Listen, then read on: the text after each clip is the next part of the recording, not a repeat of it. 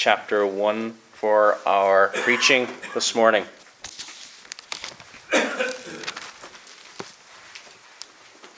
And in Matthew chapter 1, we're going to be looking at the end of this chapter from verses 18 to verse number 25. Matthew chapter 1, verses 18 to verse number 25. And this will be our text for this morning's message, which will be called Emmanuel, God with us. Emmanuel, God with us. Matthew chapter 1, verses 18 to verse number 25. Let us hear God's word. Now the birth of Jesus Christ was on this wise. When as his mother Mary was espoused to Joseph, before they came together, she was found with child of the Holy Ghost. Then Joseph, her husband, being a just man, and not willing to make her a public example, was minded to put her away privily. But while he thought on these things, behold, the angel of the Lord appeared unto him in a dream, saying, Joseph, thou son of David, fear not to take unto thee Mary thy wife. For that which is conceived is of the Holy Ghost. And she will bring forth a son, and thou shalt call his name Jesus, for he shall save his people from their sins. Now all this was done, that it might be fulfilled, which was spoken of the Lord by the prophet, saying, Behold, a virgin shall be with child, and shall bring forth a son, and they shall call his name Emmanuel, which being interpreted is, God with us. Then Joseph, being raised from sleep, did as the angel of the Lord had bidden him, and took him, his wife, and knew her, not till she had brought forth her firstborn son, and he called his name Jesus. And may the Lord bless his word to us. Our text here this morning in Matthew chapter 1 deals with an amazing, a wonderful event. An event in many ways which shaped the world as we know it today. The Son of God, the eternal Son of God, him who is without beginning and without end, assumed human flesh. The infinite God, assuming finite flesh, he became man. In the Christian church, we have called this doctrine the Incarnation. The Incarnation. Now, when do people usually think of this wonderful truth? It's usually, isn't it, a certain time of the year. It's usually at the end of December. And usually it doesn't have a lot to do with the birth of Christ at all. There's something very sad about that, isn't there? Often there's a festival that is supposedly about the birth of Christ, but very little about it is about the birth of Christ at all. Yes, and we want people to think about Christ. We want people to think about the real Jesus Christ as revealed in Scripture, but not just to think about him as a baby in the manger or a baby in the womb. The Son of God assumed human flesh. Today, he is man. He became man. He is, and ever will be, true God and true man. And we're not just to think about this once a year. And we're not just to think about this according to the traditions and festivals of the world. We're to think about this every Sabbath day. Every Sabbath day is Resurrection Sunday. Every Sabbath day is a day to celebrate the resurrection. Every Sabbath day is on the first day of the week for a reason, because Jesus rose from the grave. Jesus died. How did he die? He became man. So every Sabbath day, we celebrate the victory over the grave. We celebrate the victory over death and over hell. We celebrate that Jesus assumed human flesh, a true man. And we're to celebrate that incarnation every single Sabbath day. And we do in various different ways. It's a glorious truth. Christ rose from the grave. See, friends, he didn't just come to be born. He didn't just come to give us a celebration where we can decorate our houses and all these things that usually take place at the end of December. He came with a specific mission: to live a perfect life in our place and to die that we may live. That's why he came. And so when we think about the resurrection every Sabbath day, we're not just to think about, sometimes you'll see artists and they'll see the mother and the baby and all these things.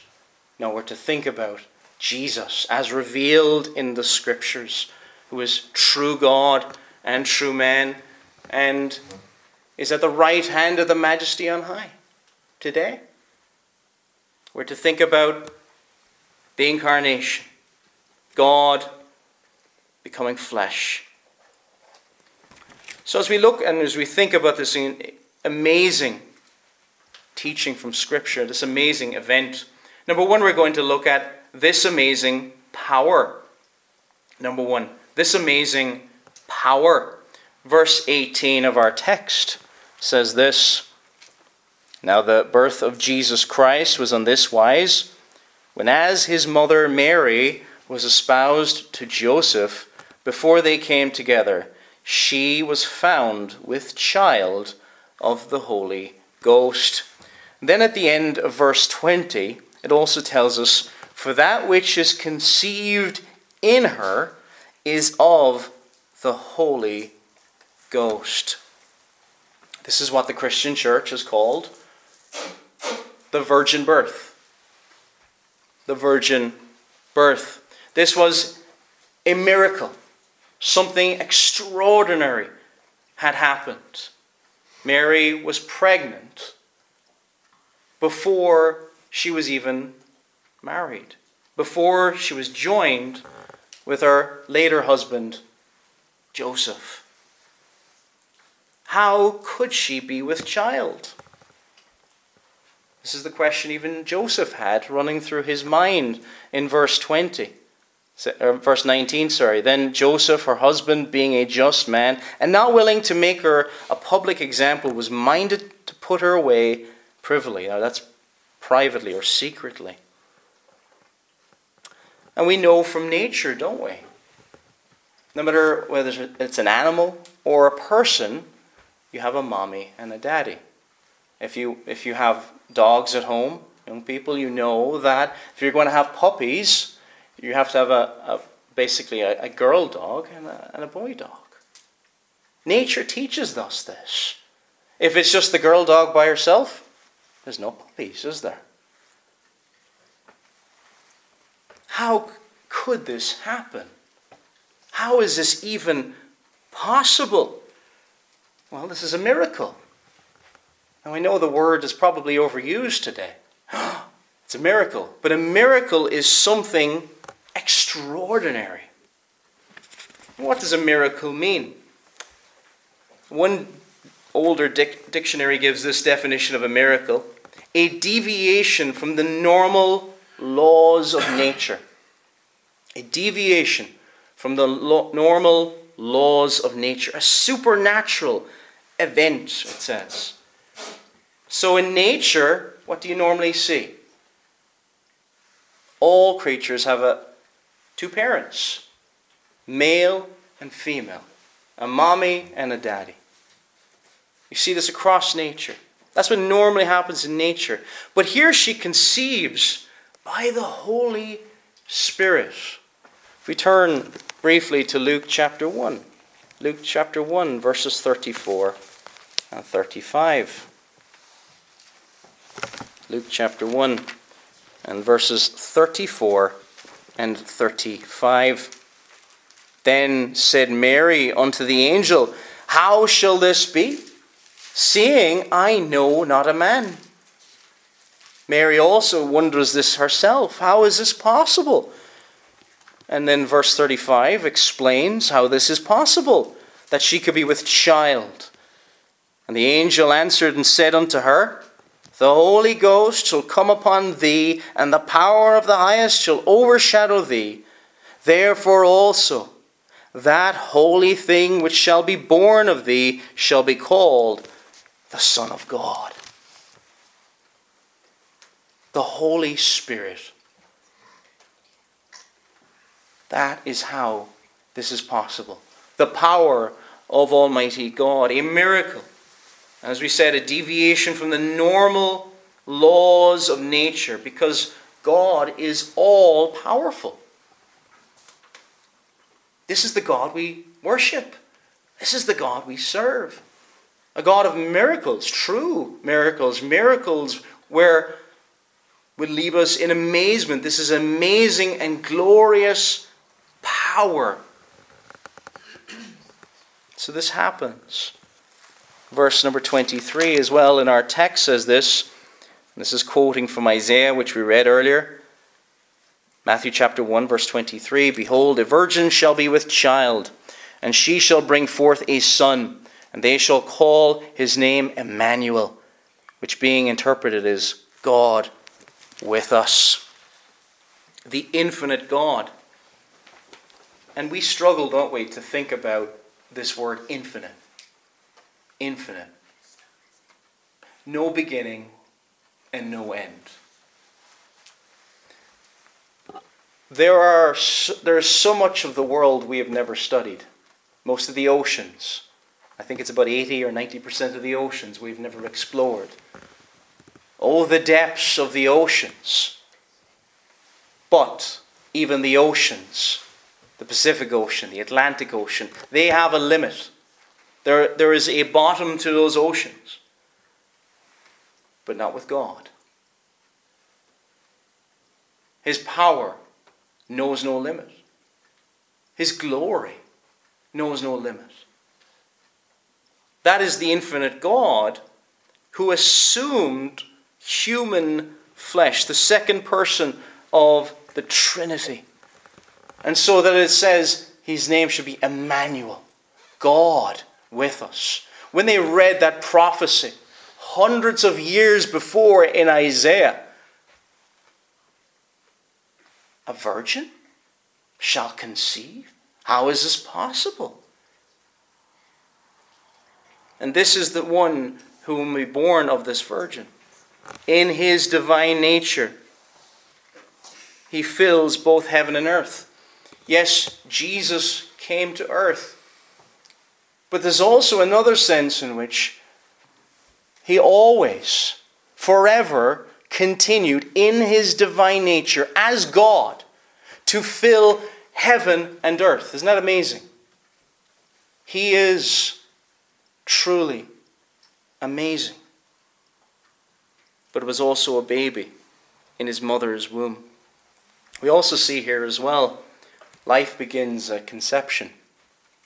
Life begins at conception. There's no hint in the scriptures. Oh, here is a potential human being. Here is a human being made in the image of God. Will one day have value. No. Our lives have the value that they have because we've been made in the image of God. In the image of God. The mother was with child, not a clump of cells, not a potential person. Jesus, from the moment of his conception, we may even say it's a miraculous conception. That was the miracle. In some senses, it's a very normal birth he went through. He went through it as a human being. He went through normal development as true man. But the miraculous, the incredible, how he was conceived. But from that moment, true man. true man, but also the Son of God from eternity. How should we respond? I am not coming here this morning saying you should be able to wrap your minds around these things. You can't. Our confession of faith even tells us our God is incomprehensible. Another way of thinking about it is we can't wrap our minds around God. If we could wrap our minds around an idea of God, that's an idol. And all we can do at times is just worship Him. How great and how wonderful He is. If it's a God we can understand, if it's a God we can measure, if it's a God we can comprehend with our minds, He is not worthy of our worship. This God, this true and living God, is worthy of our worship here this morning. And we see it in this wonderful and this miraculous power. Now, when we hear of miraculous power, how can we know that this is true? So that brings us on to our second point. Our second point is this amazing prophecy. This amazing prophecy. So we can know of this amazing power because of this amazing prophecy. How do we know what is true? What is truth? What is error? How do we know? How is it even possible to know? Joseph seeks first to put away Mary.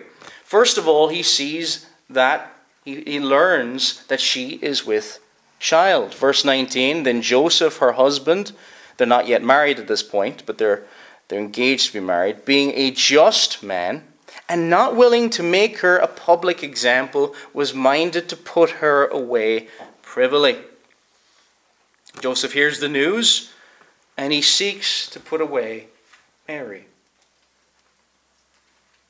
Now, how does he learn that she remained faithful to him?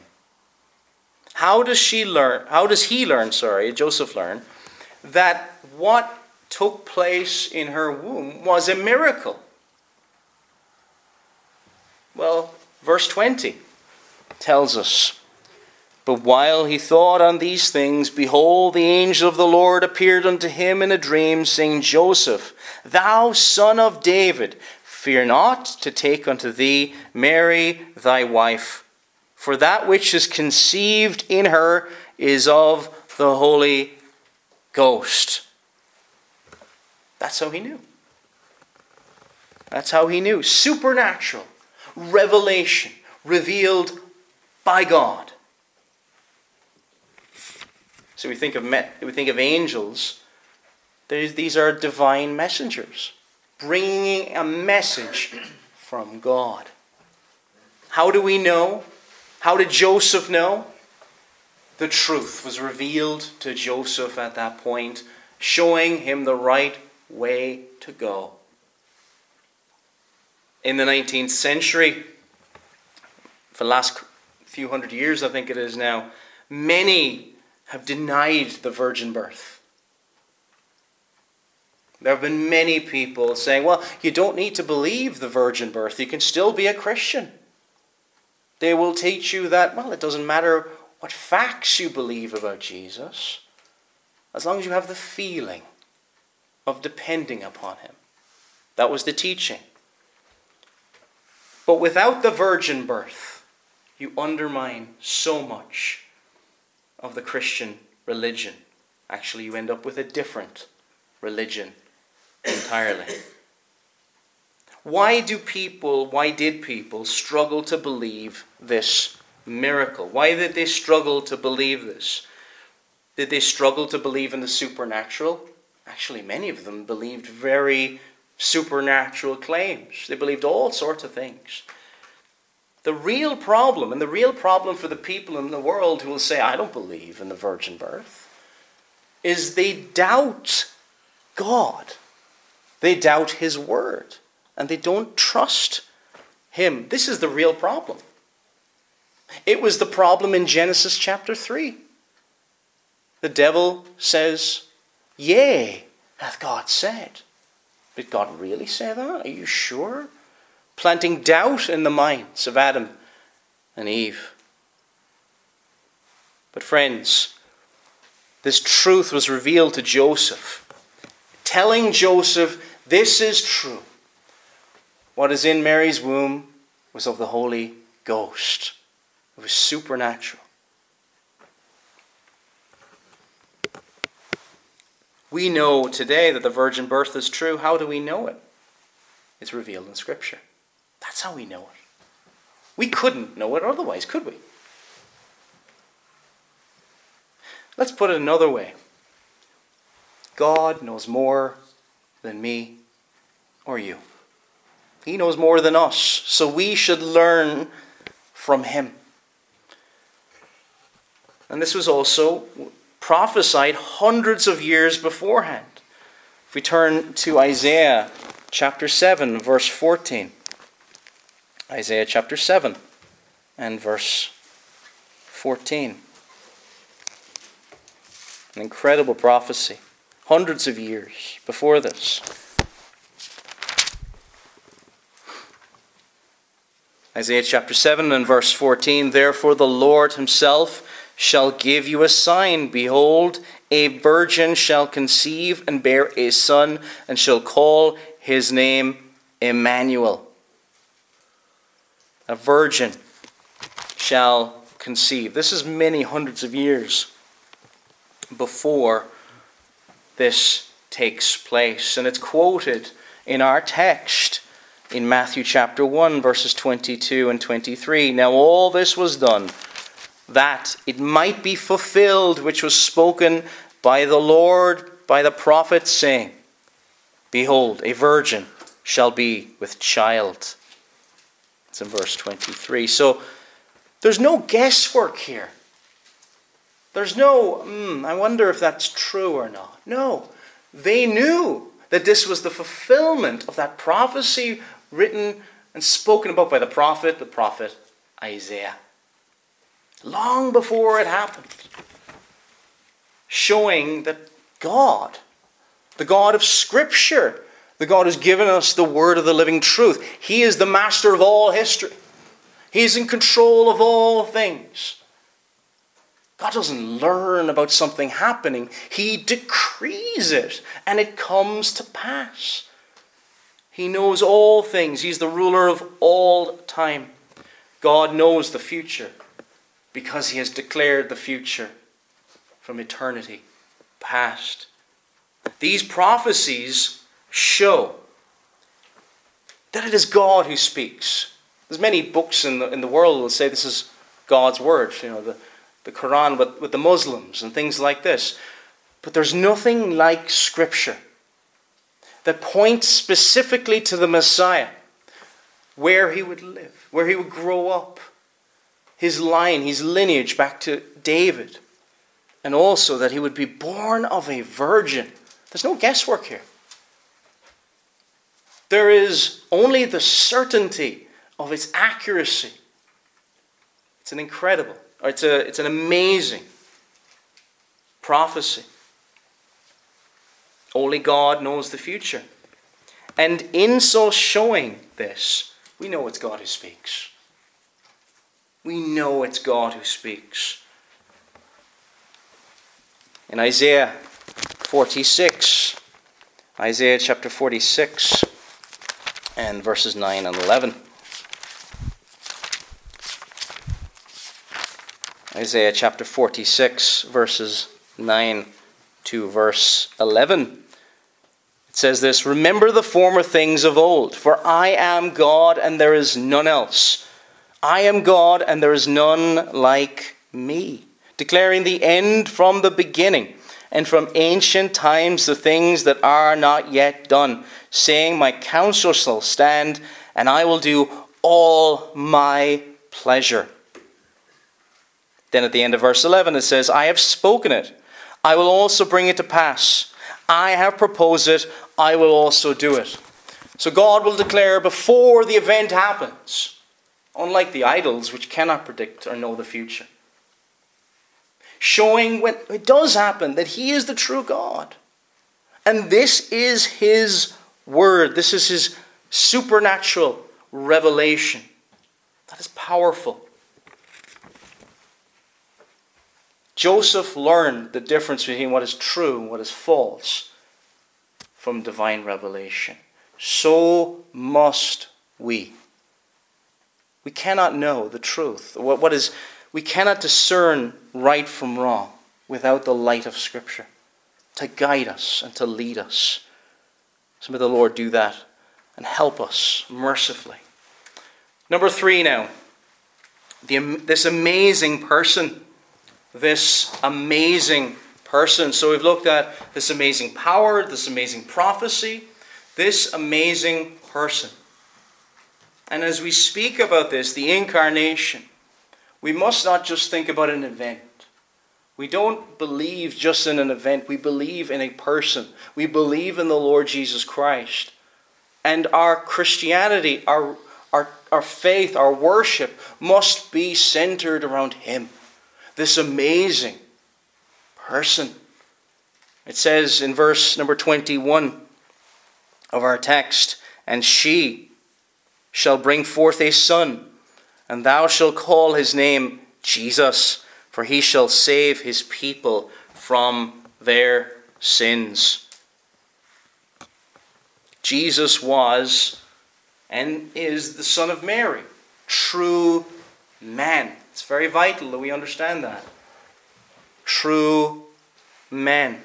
But also from eternity, before he became flesh, eternally the Son of God, eternally begotten of the Father, full of grace and truth. And we also have to point out that Jesus is a true person. He's not two people stuck together. You might think, do people believe that? Some do. One person, the Lord Jesus Christ, yet two natures, true God and true man. These natures don't mix together. They are distinct, but he is one person. Jesus is so amazing. When we look at these things, we struggle to understand, and we do struggle. And we will struggle. How can he be both God and man? Much of the early church struggled with this idea and went back and forth and had all these different discussions with each other. The fact that he is true God and true man, born of a woman, of the seed of David, this kingly line in Romans 1 verse 3, it speaks of this. Romans chapter 1 and verse number 3, concerning his Son Jesus Christ our Lord, which was made of the seed of David according to the flesh. True man in every way that we are human, yet without sin. Tempted in all points that we were, yet without sin. He suffered, bearing our sins and carrying our sorrows. He came to assume human flesh so that he could suffer. I want us to think about this for a second because it's very important. God in his divine nature cannot suffer. There are many people who teach that God can suffer, but he cannot. Our confession of faith says that God is without body, parts, or passions. That last word, passions, very simply, he's without passions, he can't suffer. He can't be moved from one passion to another passion like we are as mere creatures. He cannot suffer. But in the flesh, he did suffer. He became true man. And she shall bring forth a son, verse 21, and thou shalt call his name Jesus, for he shall save his people from their sins. He could only do that as true man. Yes, and as true God, but true man. He came to die, so that all that would die in him would live. He gives us life. He gives us life. And this life that his flesh gives us is pictured in the Lord's Supper. His body and his blood, signs and seals, tokens of his affection toward his people, that they would feed on him, that they would trust in him, being fed spiritually by Christ. Christ gave his life in order that you, the believer, would live. That he would be your food and your drink. That he would satisfy your hunger, that he would quench your thirst. But this amazing person, we must not forget, is also God. And it's something we can struggle with. Verse number 23, behold, a virgin shall be with child, and shall bring forth a son, and they shall call his name Emmanuel, which being interpreted is God with us. He doesn't change in any way in his divine nature. He is the same God prior to the incarnation, before the incarnation, during his earthly life, and today and forevermore. Jesus the same yesterday, today, and forever. And we can struggle with this. What we can sometimes do is limit the Son of God. We think, is he really omnipresent? In his divine nature, Jesus is omnipresent. Yet, he is true man at the right hand of the Majesty on high. The divine nature cannot change. If it could change, if God in any way could change, he's not God. If God could change in any way, we would need to be worried, wouldn't we? That would mean his promises could change. And we praise God that he cannot change. And this is why we are not consumed. Because he does not change. He cannot change.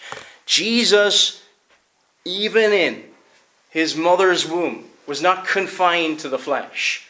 He filled, and forever does fill, heaven and earth. Jesus was asleep in the boat during a storm. His human nature, he's asleep.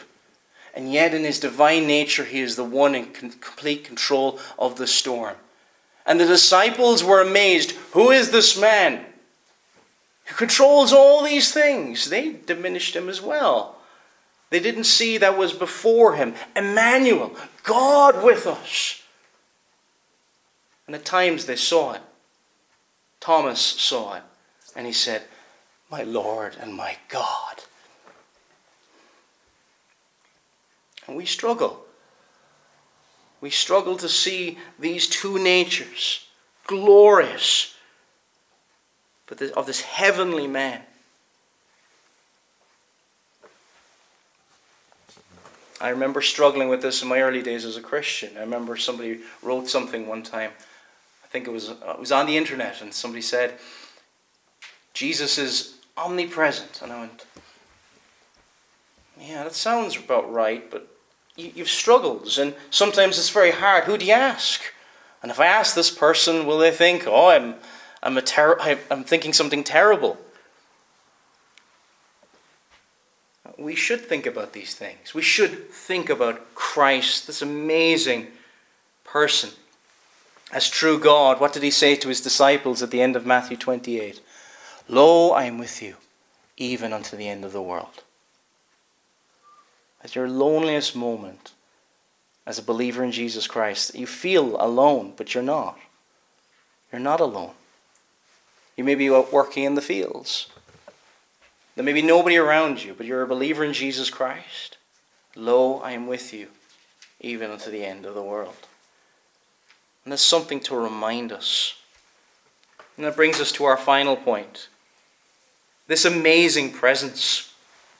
This amazing presence. So we've looked at this amazing power, prophecy, person. Finally, number 4, presence. because of Christ and what he did, God is close to us. You see, we can't have peace and a relationship with God without what Christ did, that he assumed human flesh. There is peace, and this is why God is with us. So when we come to worship, we come forgiven, washed, no longer naked in our own attempts to cover up our own sin. Remember Adam and Eve when they see that they're sinners and they try to cover themselves over? But it's not enough. It must be God's covering. It must be God's cleansing. It must be something that God does, restoring, reconciling that relationship with him. But if we've trusted in Jesus Christ, if God be for us,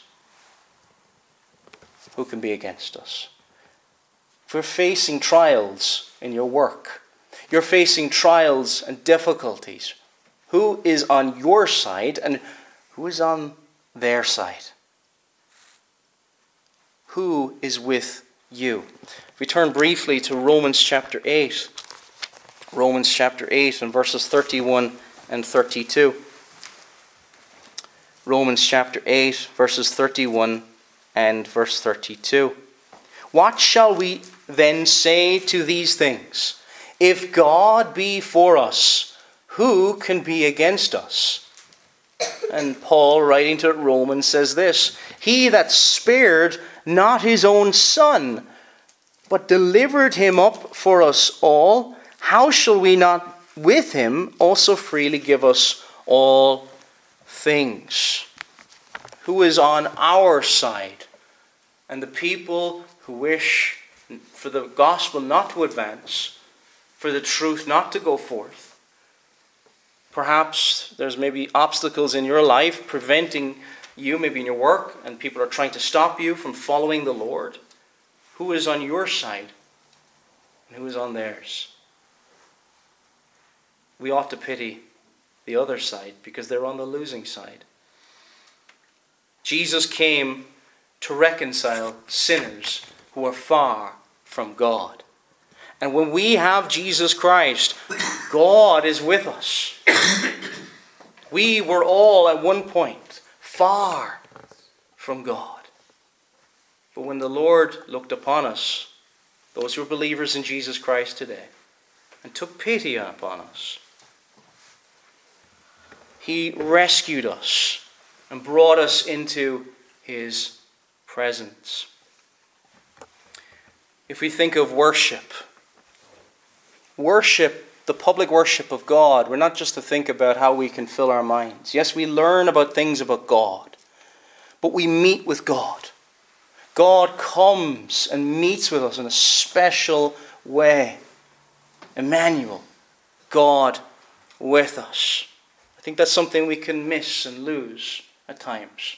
In an age where people are so individuals, there are so much individual, people are being so broken apart. But when we come together as God's people to worship together, something special happens. God is in a special way in the midst of us. Even the preached word. God is speaking to us. God is using frail, weak, sinful men to communicate an incredible message. Because he's God with us, Emmanuel. When we face affliction, when we face suffering, whatever that suffering is, we hide the truth in our hearts so that we realize God is with us. Do you know this Emmanuel? Do you know him? We will never fully comprehend this amazing event. We will never fully comprehend this amazing person. We can't. He is incomprehensible. He is God Almighty. But we can apprehend him. We can lay hold upon him by faith. If we look to Jesus and him alone. no confidence in the flesh. He has taken pity upon you, a sinner. And what has happened? You have died to self. I no longer live for myself, I live for him. And that is the most wonderful thing. To live for yourself, that is miserable. But to live for Christ, that is joyful. That is wonderful. Are you looking forward to heaven? We have but tasted of God with us. But in heaven, we will see in its fullness. And what does the scripture say? The eye hath not seen, nor the ear heard. We cannot wrap our minds around the joys and the pleasures and the happiness, shall we even say, in the presence of the Lord. A place of no suffering, no sin, pure joy. We suffer in this world because of our sin. We have death and disease and suffering in this world because of sin. But in the presence of him, perfect health, perfect joy, perfect peace, perfect righteousness. In Christ we have all that to look forward to. Remember him, Emmanuel. Yes, Jesus was once a baby, but he ever liveth to intercede for us. Seated at the right hand of the Majesty on high, Emmanuel, God with us. Let us pray.